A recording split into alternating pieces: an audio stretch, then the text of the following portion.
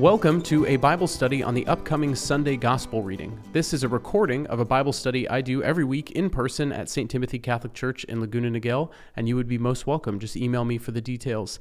But it is here for you to benefit from, and I hope it enhances your experience of the Mass. So without further ado, enjoy a recording of this study on the upcoming Sunday Gospel.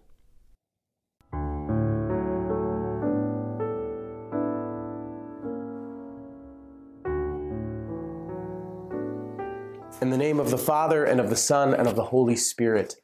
Amen. Praise you, Jesus. Praise you, God. Come, Holy Spirit. Thank you, Lord, for the gift of this Bible study, for the gift of your word. I pray, Lord, that every person watching this would know that you are with them and that you love them, that whatever they're going through in their lives, they would be encouraged in knowing that you have overcome the world and that you already have a plan and a purpose for their lives, and a plan and a purpose to deliver them from anything that they are going through.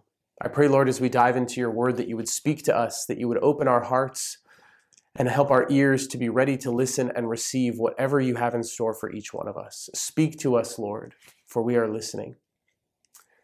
If there's anything causing us anxiety, worry, or to be distracted, Lord, we ask that you remove those things from our minds to help us be focused on this time in your word. And we lay this time, Lord, at your feet, praying that your will be done. We ask all of this in your most precious name, Jesus. Amen. In the name of the Father, and the Son, and the Holy Spirit. Amen. Welcome. It happened. I lost the recording for our Bible study this week. So I apologize. This is coming to you a little bit later. And I also apologize because it was an incredible Bible study. So you missed out. It's just another reminder, if you're able, to please come and participate in person. But I didn't want to leave you hanging, so I'm here recording a second Bible study just for you so that you can dive into this upcoming Sunday Gospel. So we are in Matthew chapter 25, verses 14 through 30. This is the parable of the talents. You've probably heard it many times before. Again, as I always encourage you, try and remove any previous image you have in your mind of the story, any preconceived notions, anything that you've reflected on before, and allow God to speak to you in a new way. A little bit of context. This is happening in the midst of Jesus' final discourse. He has 5 teaching discourses in the Gospel of Matthew. And this is his last one, and it's called his eschatological discourse, which eschatology is all about end times. So it's all about the times that are to come, the second coming, the end of the world, what will happen. And there's a series of 4 parables that we've been reading. Last week we read the second parable. This week we read the third parable, which is the parable of the talents, reminding us how we are to prepare and be ready for the end whenever that may be. At the time this is being spoken, Jesus is on the Mount of Olives just with his disciples, telling them about this time that is to come. And so he reveals to them these different parables, each of which culminating and building on the previous ones. And so this is what he offers us in the gospel this week. First time through, just listen to what Jesus is saying. The kingdom of heaven will be as when a man who was going on a journey called his servants and entrusted his possessions to them. To one he gave 5 talents, to another 2, to a third 1, to each according to his ability. Then he went away. Immediately the one who received 5 talents went and traded with them and made another 5. Likewise, the one who received 2 made another 2. But the man who received the 1 went off and dug a hole in the ground and buried his master's money. After a long time, the master of those servants came back and settled accounts with them. The one who had received 5 talents came forward, bringing the additional 5. He said, "Master, you gave me 5 talents. See, I have made 5 more." His master said to him, "Well done, my good and faithful servant. Since you were faithful in small matters, I will give you great responsibilities. Come share in your master's joy." Then the one who had received 2 talents came forward and said, "Master, you gave me 2 talents. See, I have made 2 more." His master said to him, "Well done, my good and faithful servant. Since you were faithful in small matters, I will give you great responsibilities. Come, share in your master's joy." Then the one who had received the 1 talent came forward and said, 'Master, I knew you were a demanding person, harvesting where you did not plant and gathering where you did not scatter. So out of fear, I went off and buried your talent in the ground. Here it is back.' His master said to him in reply, 'You wicked, lazy servant. So you knew that I harvest where I did not plant and gather where I did not scatter. Should you not then have put my money in the bank so that I could have got it back with interest on my return? Now then, take the talent from him and give it to the one with 10. For to everyone who has, more will be given, and he will grow rich. But from the one who has not, even what he has will be taken away. And throw this useless servant into the darkness outside, where there will be wailing and grinding of teeth.'" The gospel of the Lord. Praise to you, Lord Jesus Christ. So now we're going to read this a second time. I know it's a longer gospel, but we always read it twice because we want to listen this time particularly for what stands out to you personally. This is not to theologically interpret or reflect on the passage any longer. This is for you to really, now that you have an image of this in your mind, really just listen more deeply. What is God trying to say to you? What word, simple detail, phrase, or image resonates with you, connects with something going on in your life where God might be speaking directly to you through this passage? Pay attention to those things. Reflect on them. Ask God, why is this standing out to me? What are you trying to say to me, Lord? Our second and final time through the parable of the talents, Matthew 25, starting in verse 14. "The kingdom of heaven will be as when a man who was going on a journey called in his servants and entrusted his possessions to them. To one he gave 5 talents, to another 2, to a third 1, to each according to his ability. Then he went away. Immediately the one who received 5 talents went and traded with them and made another 5. Likewise, the one who received 2 made another 2, but the man who received 1 went off and dug a hole in the ground and buried his master's money. After a long time, the master of those servants came back and settled accounts with them. The one who had received 5 talents came forward, bringing the additional 5. He said, 'Master, you gave me 5 talents. See, I have made 5 more.' His master said to him, 'Well done, my good and faithful servant. Since you were faithful in small matters, I will give you great responsibilities. Come share in your master's joy.' Then the one who had received 2 talents also came forward and said, 'Master, you gave me 2 talents. See, I have made 2 more.' His master said to him, 'Well done, my good and faithful servant. Since you were faithful in small matters, I will give you great responsibilities. Come share your master's joy.' Then the one who had received the 1 talent came forward and said, 'Master, I knew you were a demanding person, harvesting where you did not plant and gathering where you did not scatter. So out of fear, I went off and buried your talent in the ground. Here it is back.' His master said to him in reply, 'You wicked, lazy servant.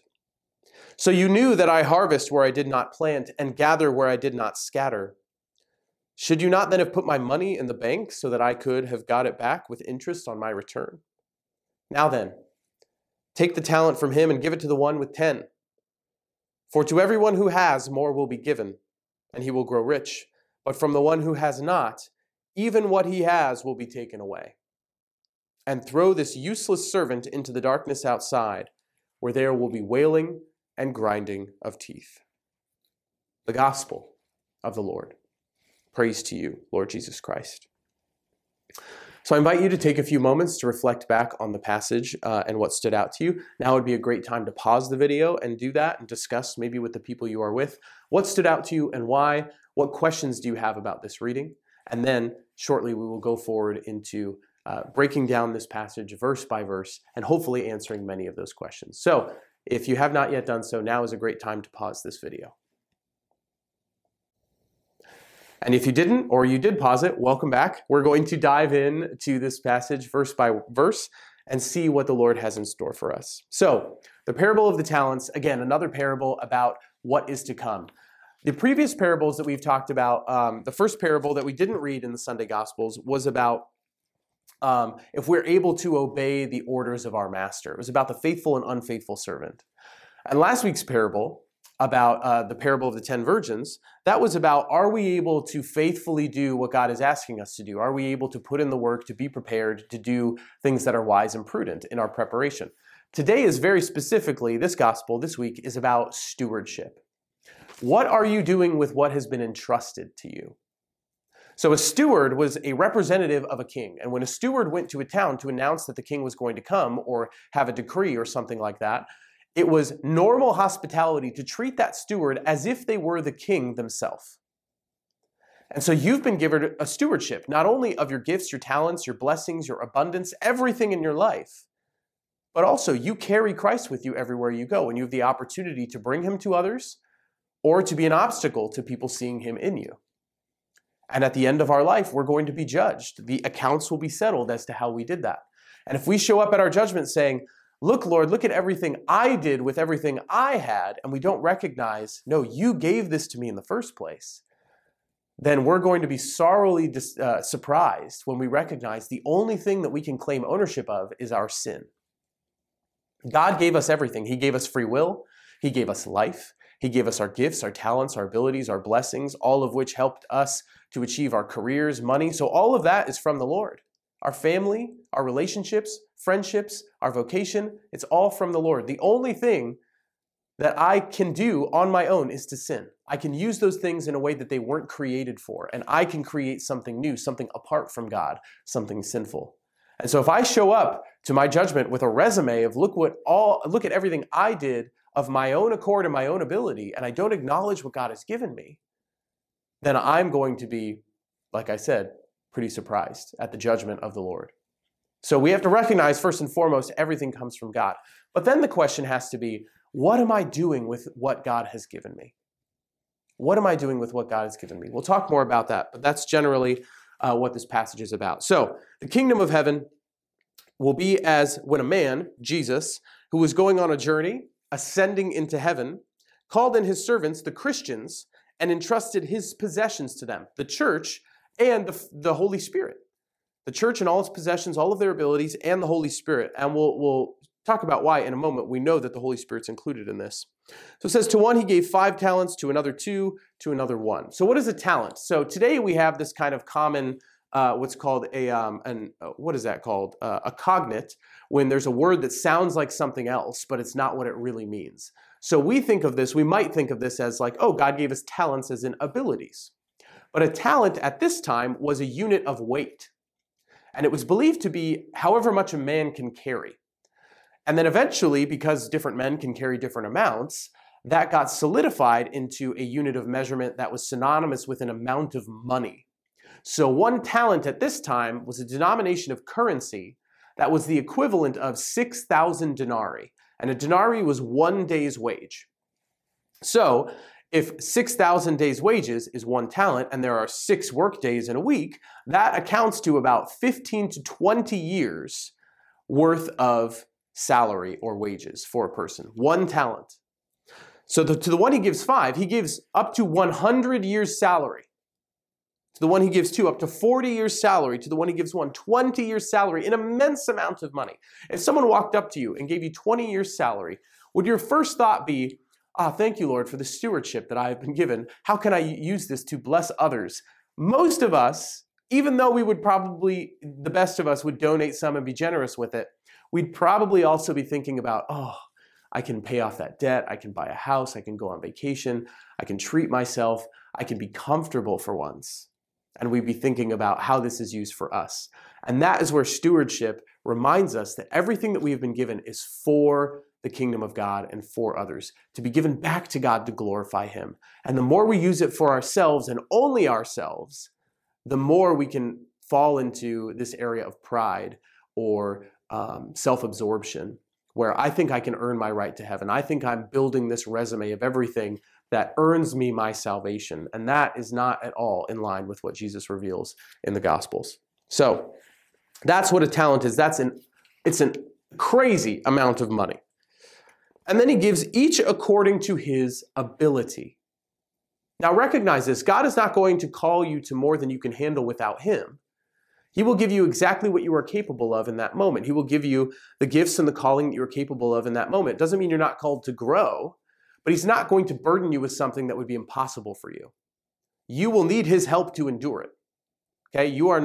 We can't do anything apart from God. That's in John 16, verse 33. Apart from me, you can do nothing. Oh no, that's not 33, but it's in John 16. Apart from me, you can do nothing. So that we recognize everything that we are, everything that we are capable of is because of the blessing and the abundance of God. And he's going to dole that out according to our ability. But the interesting thing about this word ability is that it's the word dunamis. And the word dunamis is usually translated as power. And it's specifically translated that way at the actual ascension. So this is a parable about a man going on a journey and being away for a while. When Jesus is going on the journey of the ascension to be away for a while before he comes back, he tells his apostles in Acts chapter 1, verse 8, he says, stay in Jerusalem. And then he says, but you will receive power, dunamis, when the Holy Spirit comes upon you. And you will be my witnesses in Jerusalem, throughout Judea and Samaria, and to the ends of the earth. He's telling them, you are going to get the power of the Holy Spirit so you can go evangelize.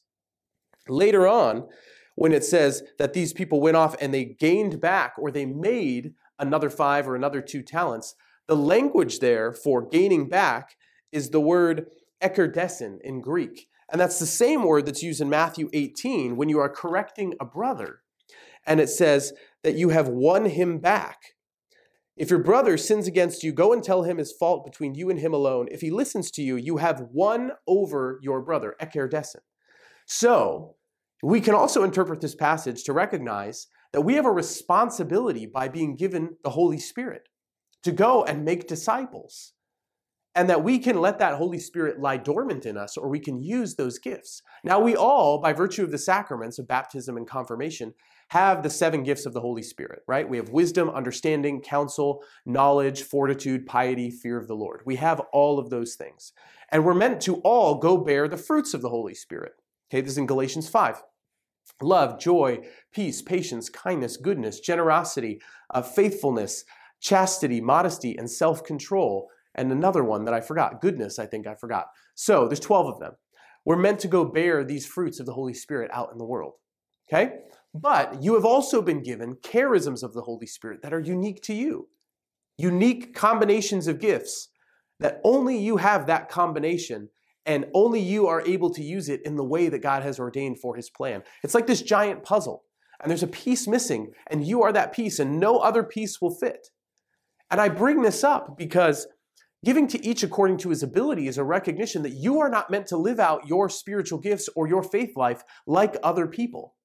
You may look at the people investments, or the people on video screens, or the people with microphones, or the people with the theology degrees, and you might say, well, I can't be holy, or I can't be used, or I can't lead a Bible study or evangelize because I'm not like them. I don't have those gifts. I can't teach. I can't come up with the answers off the top of my head. I don't know the Bible that well. God can't use me. And that is a lie from the enemy. You have gifts that God has given you that you can use now, even in your brokenness, even in your sin. There have been incredible sinners in the history of the church who became saints. You know, St. Mark I can't pronounce his last name. I think it's Tizhuang, was in China, and he was addicted to opium his entire life, even to the point of his death, and he died, and he's now a saint in the Catholic Church. St. Bartolo Longo was a former satanic priest. St. Mary of Egypt was a prostitute tempting pilgrims on their way to the Holy Land, and had a conversion in the tomb of the Holy Sepulchre, and then went out in the desert as a desert mother for like 40 years. Great sinners can still do great things. God is not waiting until he can work in your life and work through you. He can work in your life and through you now. So do not believe that lie that you are not ready, that you are not good enough, that you are not gifted enough.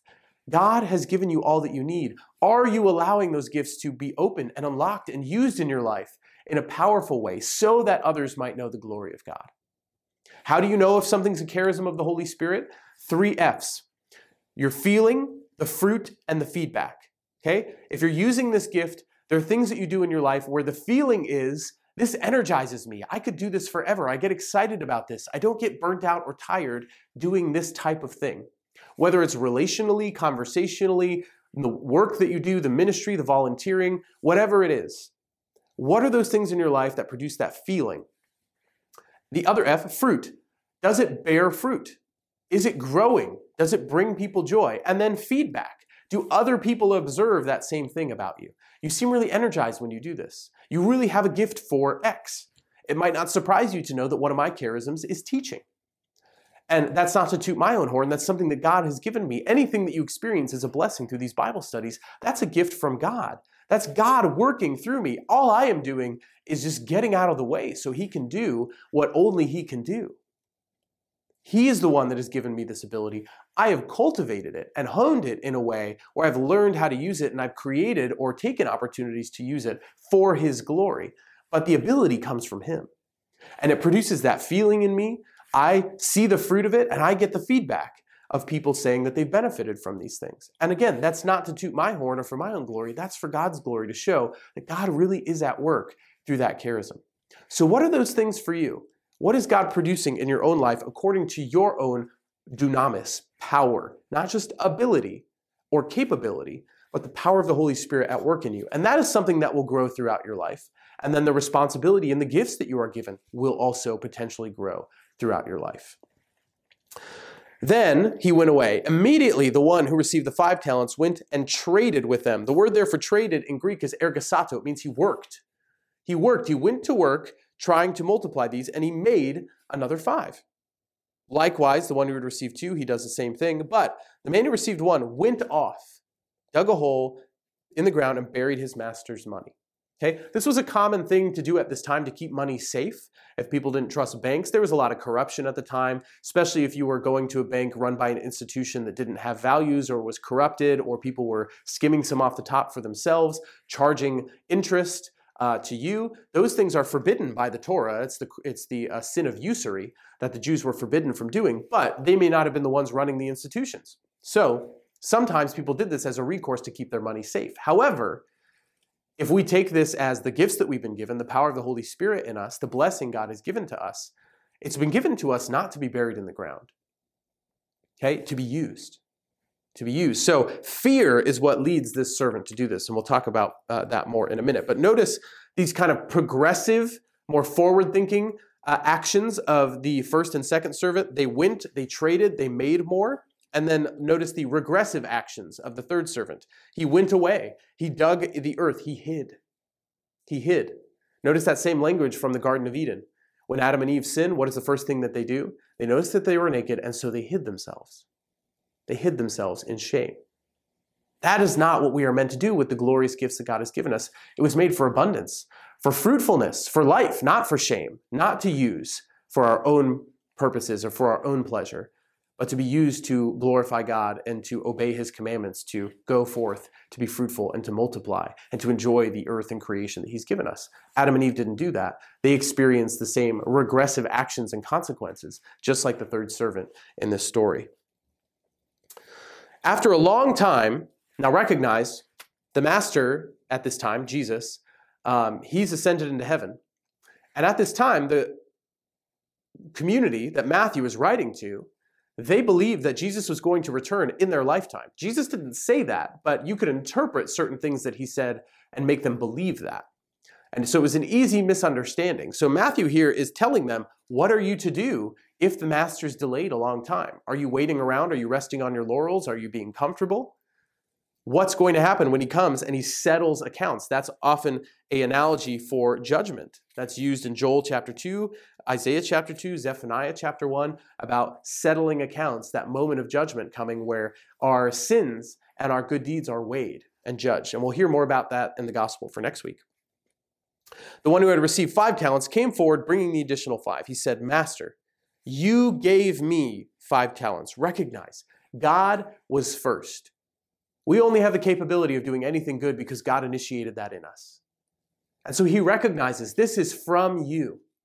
This is not my own ability at work, my own, effort. I could only be capable of anything because of you. You gave me 5 talents. See, I have made 5 more. His master said to him, well done, my good and faithful servant. Man, don't you want to hear those words? I read that as I was preparing for this, and I was comforted in the warmth of knowing and hoping one day I will hear those words. Well done, my good and faithful servant. Hear the Lord saying that to you. Are you being good? Are you being faithful? Use that as a litmus test for your life. When God says that to you, are those words that you've longed to hear, to be recognized for all that you do? Are those words that are kind of jarring because you're like, I don't really feel that good or faithful? Maybe they're challenging you to who you were created to be, to the type of servant of God that you were called to be.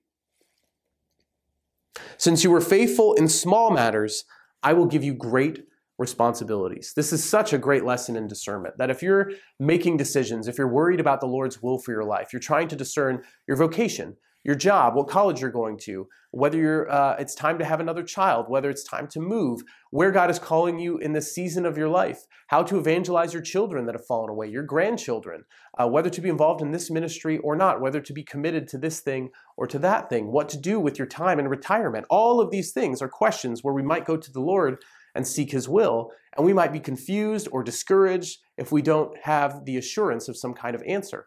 The best way to know God's will is to fulfill God's will in the small responsibilities He's given you every single day.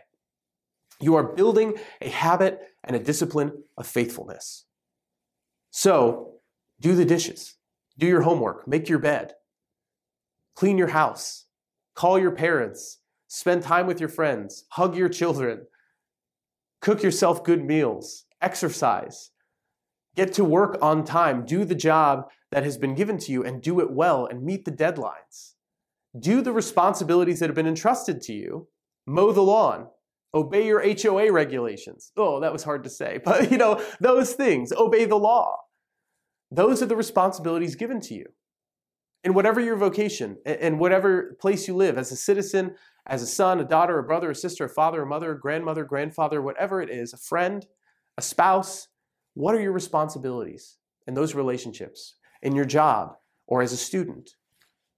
If you're faithful in those ways, you're building the habit of discipline. So when God reveals to you something, it's easier to be faithful. It's easier to discern His will. It's easier to show up and do the work when the hard things come, because you've been so used to doing them in the little things.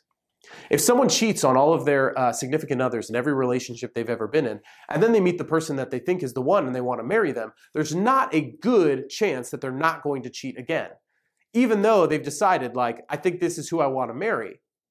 They still need to build up the habit of self-control and discipline. They need to be able to go through a process or show the spouse, I'm not doing the things that I used to do, and I'm setting boundaries, I'm changing my behavior, and I'm being faithful to you. Otherwise, there's no premise to believe that they're going to change at all. The same thing is true in discernment. If you're waiting for God to allow something to fall in your lap and to give you an answer for a big question, maybe it's difficult to see where He's calling you or leading. Maybe it's difficult to listen because you haven't been listening or been faithful in the smaller things in your life. And so this is a great lesson in discernment, how to know God's will in your life. Be faithful in the small things, and then God gives great responsibilities because He knows now we have the discipline to be able to handle them and be faithful to them. Come share in your master's joy.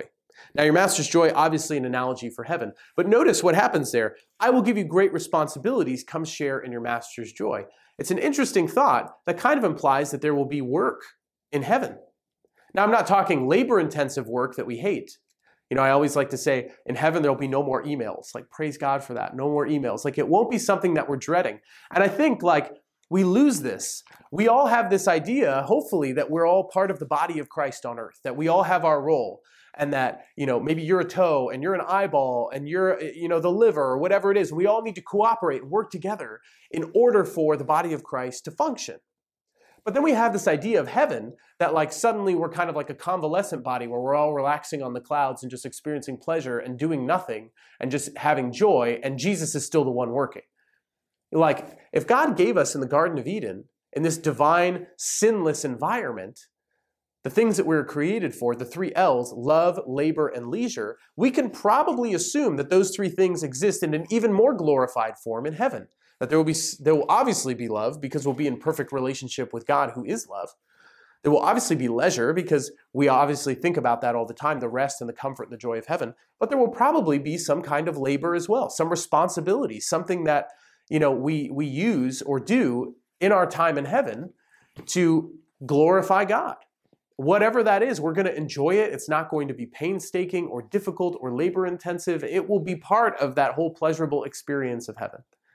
But it's interesting that we often think that that's not the case, but Jesus here is using particular language to infer that that could be the reality. Then the one who had received 2 talents also came forward. He says likewise. Notice that the language to the one who was given less talents, who was faithful, is the same. It's the same. So if you, brothers and sisters, if you tend to fall into this trap of comparison, I need to be holy like that person. Look at all the gifts that person has. I don't have those gifts. Good. You don't have those gifts for a reason. You have an unrepeatable part to play and a unique role to play in the mission of God and his plan for salvation and his plan to build the kingdom on earth. That's you. You can't do it like anyone else. You can't do anyone else's job. They can't do your part better than you.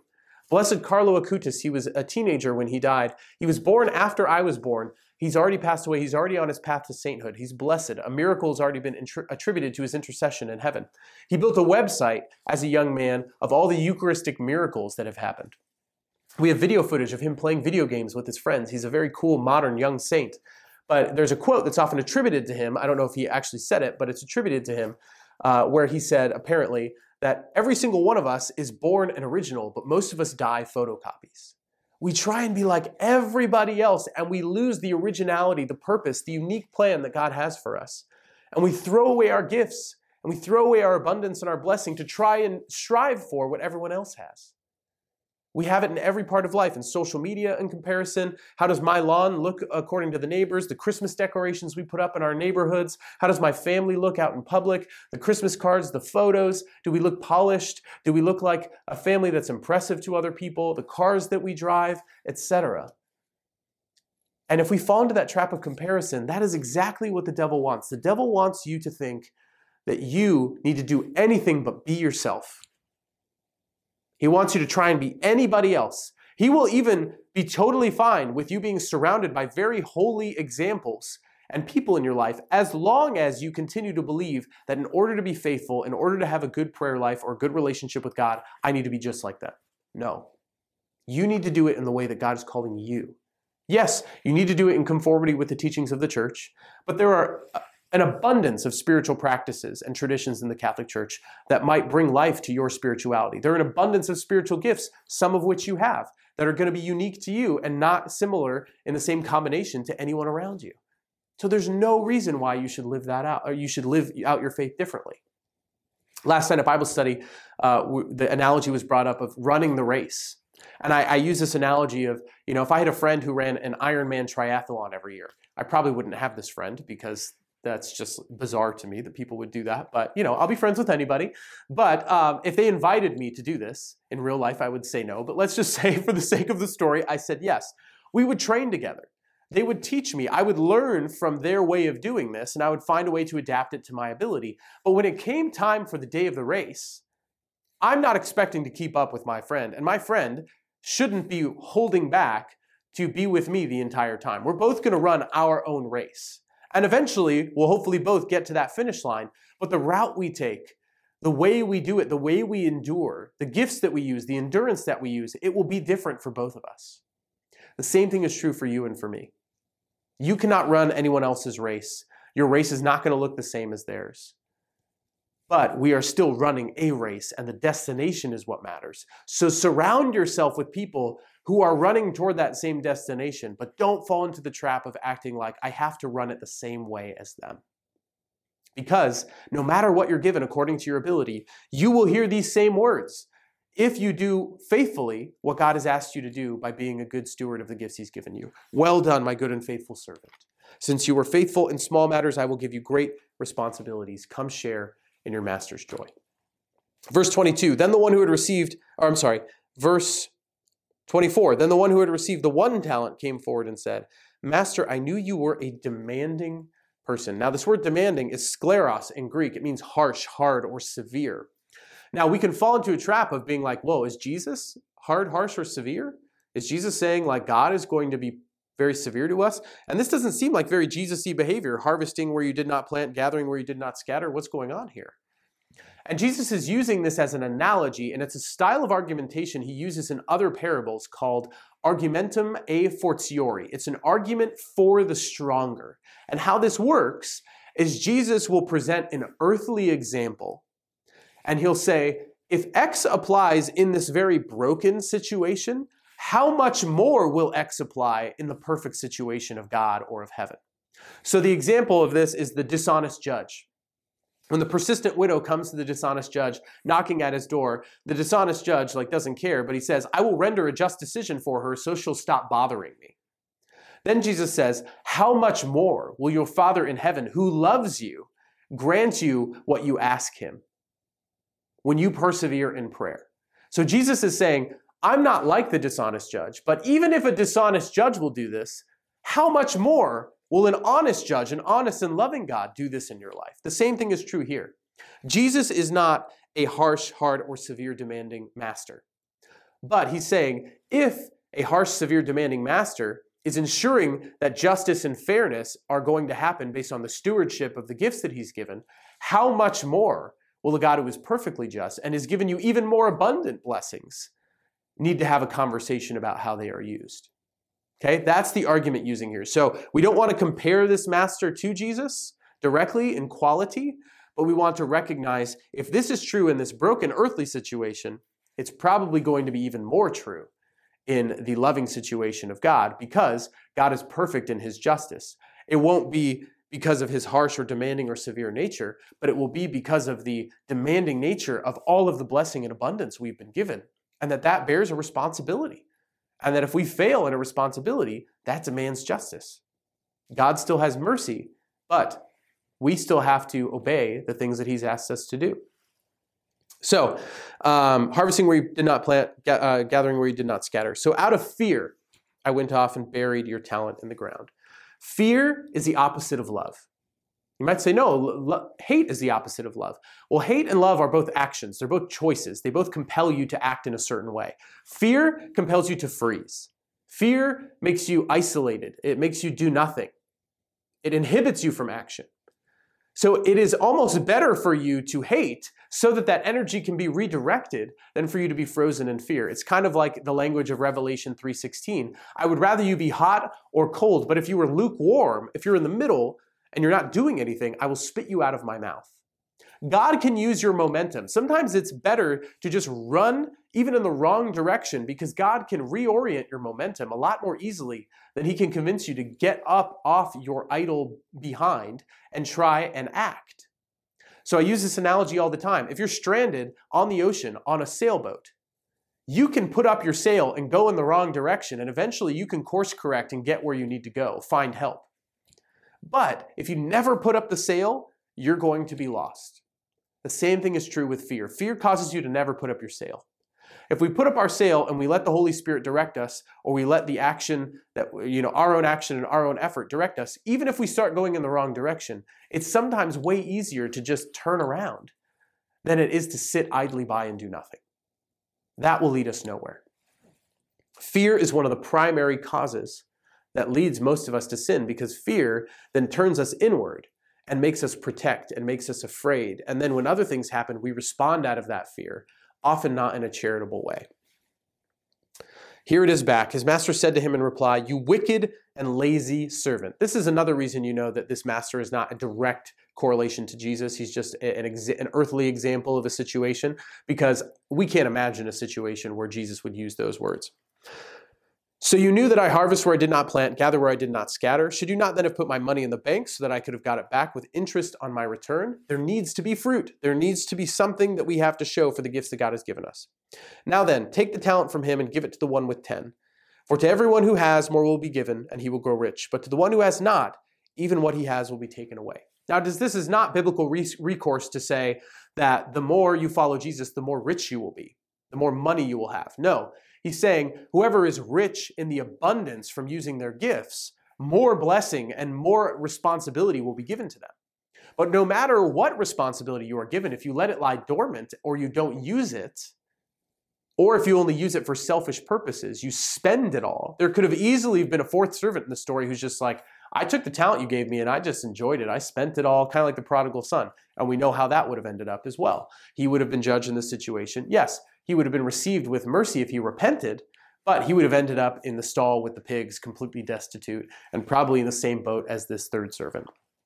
So this doesn't mean that we will prosper. This is not a prosperity gospel or health and wealth gospel, a proof text for those kind of beliefs. No, this is about the works that you are doing, and God will give you responsibilities in accordance with your ability and the power of the Holy Spirit at work in you.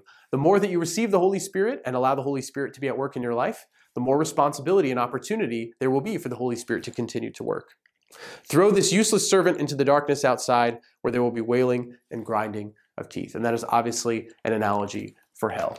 That God will place the judgment upon us. He will declare the judgment, but the action and the choice is our own. The servant was given every opportunity to do well. He was given 20 years' salary. And he was told, go, I'm entrusting this to you. Be a good steward of it. And he saw the example of those around him multiplying it, and yet he let fear get in the way. How many of us let fear get in the way of what God is calling us to? How many of us let comparison get in the way of who God is calling us to be? So the question I leave you with is, what are the gifts, the blessings of God that are lying dormant or unused in your life? Do you know what your charisms of the Holy Spirit are? Do you know the gifts that God has given you? Where are you being called to use them? Think about those things. Feeling, fruit, and feedback. Where do you experience those things in your life? And maybe if you're not experiencing any of them, maybe you're not getting out there enough in ministry, in community, in relationship, doing the work of testing out those areas and seeing where you really feel the calling of God at work in your life. But if you have a pulse, you have a purpose. And so no matter how old you are, how incapable you feel, even if you have disabilities or things that you think are counting against you, God is still working and seeking to use you, seeking to work through you to bless others. And you can do incredible things that nobody else can do, that nobody else has the capability or the unique combination of talents and gifts to do. Are you squashing that opportunity before you even put them into practice? Or are you using them for His glory? Are you seeing that fruit? How can you pursue that more? What is lying dormant or unused in your life? Where is there a need that you can fill? It's easy to complain and criticize and whine about things not being different. How are you being called to make a difference? How are you being called to potentially be the one who can fix it? Oftentimes we notice the things that our gifts are oriented to correcting, but we can fall into the trap again of just complaining or feeling like, oh, I'm not the person. I'm not holy enough. I don't know enough. I'm not good enough. God does not call the qualified. He qualifies those who He calls. You will have everything that you need. He will give it to you. All you need to do is to be open to the direction of the Holy Spirit and begin every day to be faithful in small things so that you will more clearly see the great responsibilities He's calling you to when that time comes. And you will have the discipline and the ability and the awareness of your gifts to be able to do those things. Not falling into comparison, not falling into self-doubt, but knowing that God is calling you to something great. Let's pray. In the name of the Father, and the Son, and the Holy Spirit. Amen. God, thank you for the gift of your word and the gift of this time and study. Thank you for losing the Bible study recording so that we could have this other opportunity to dive into your word. And thank you, Lord, for all the ways that you're calling us to greatness, that you look at every single person in your creation and you love them in a unique and unrepeatable way, and that you give them unique and unrepeatable gifts so that we can all contribute in our own unique and unrepeatable way to this incredible plan, this incredible kingdom that you are building. Help us to never let it be lost on us, the unique role that we have to play, and never throw that away out of self-doubt, comparison, worry, anxiety, or feeling like we are not good enough. You are calling us now, even in our brokenness, even in our sin. The power of the Holy Spirit is not confined by our ability, but we have the ability to unleash it. So we pray, God, that you would give us that confidence to do that. Help us to see where your power, your Holy Spirit, our gifts are being unused in our life, and to allow them to be unleashed. Bless us each in the ways we most need it until we gather again, and we pray all of these things in your most precious name, Jesus. Amen. In the name of the Father, and the Son, and the Holy Spirit. Amen.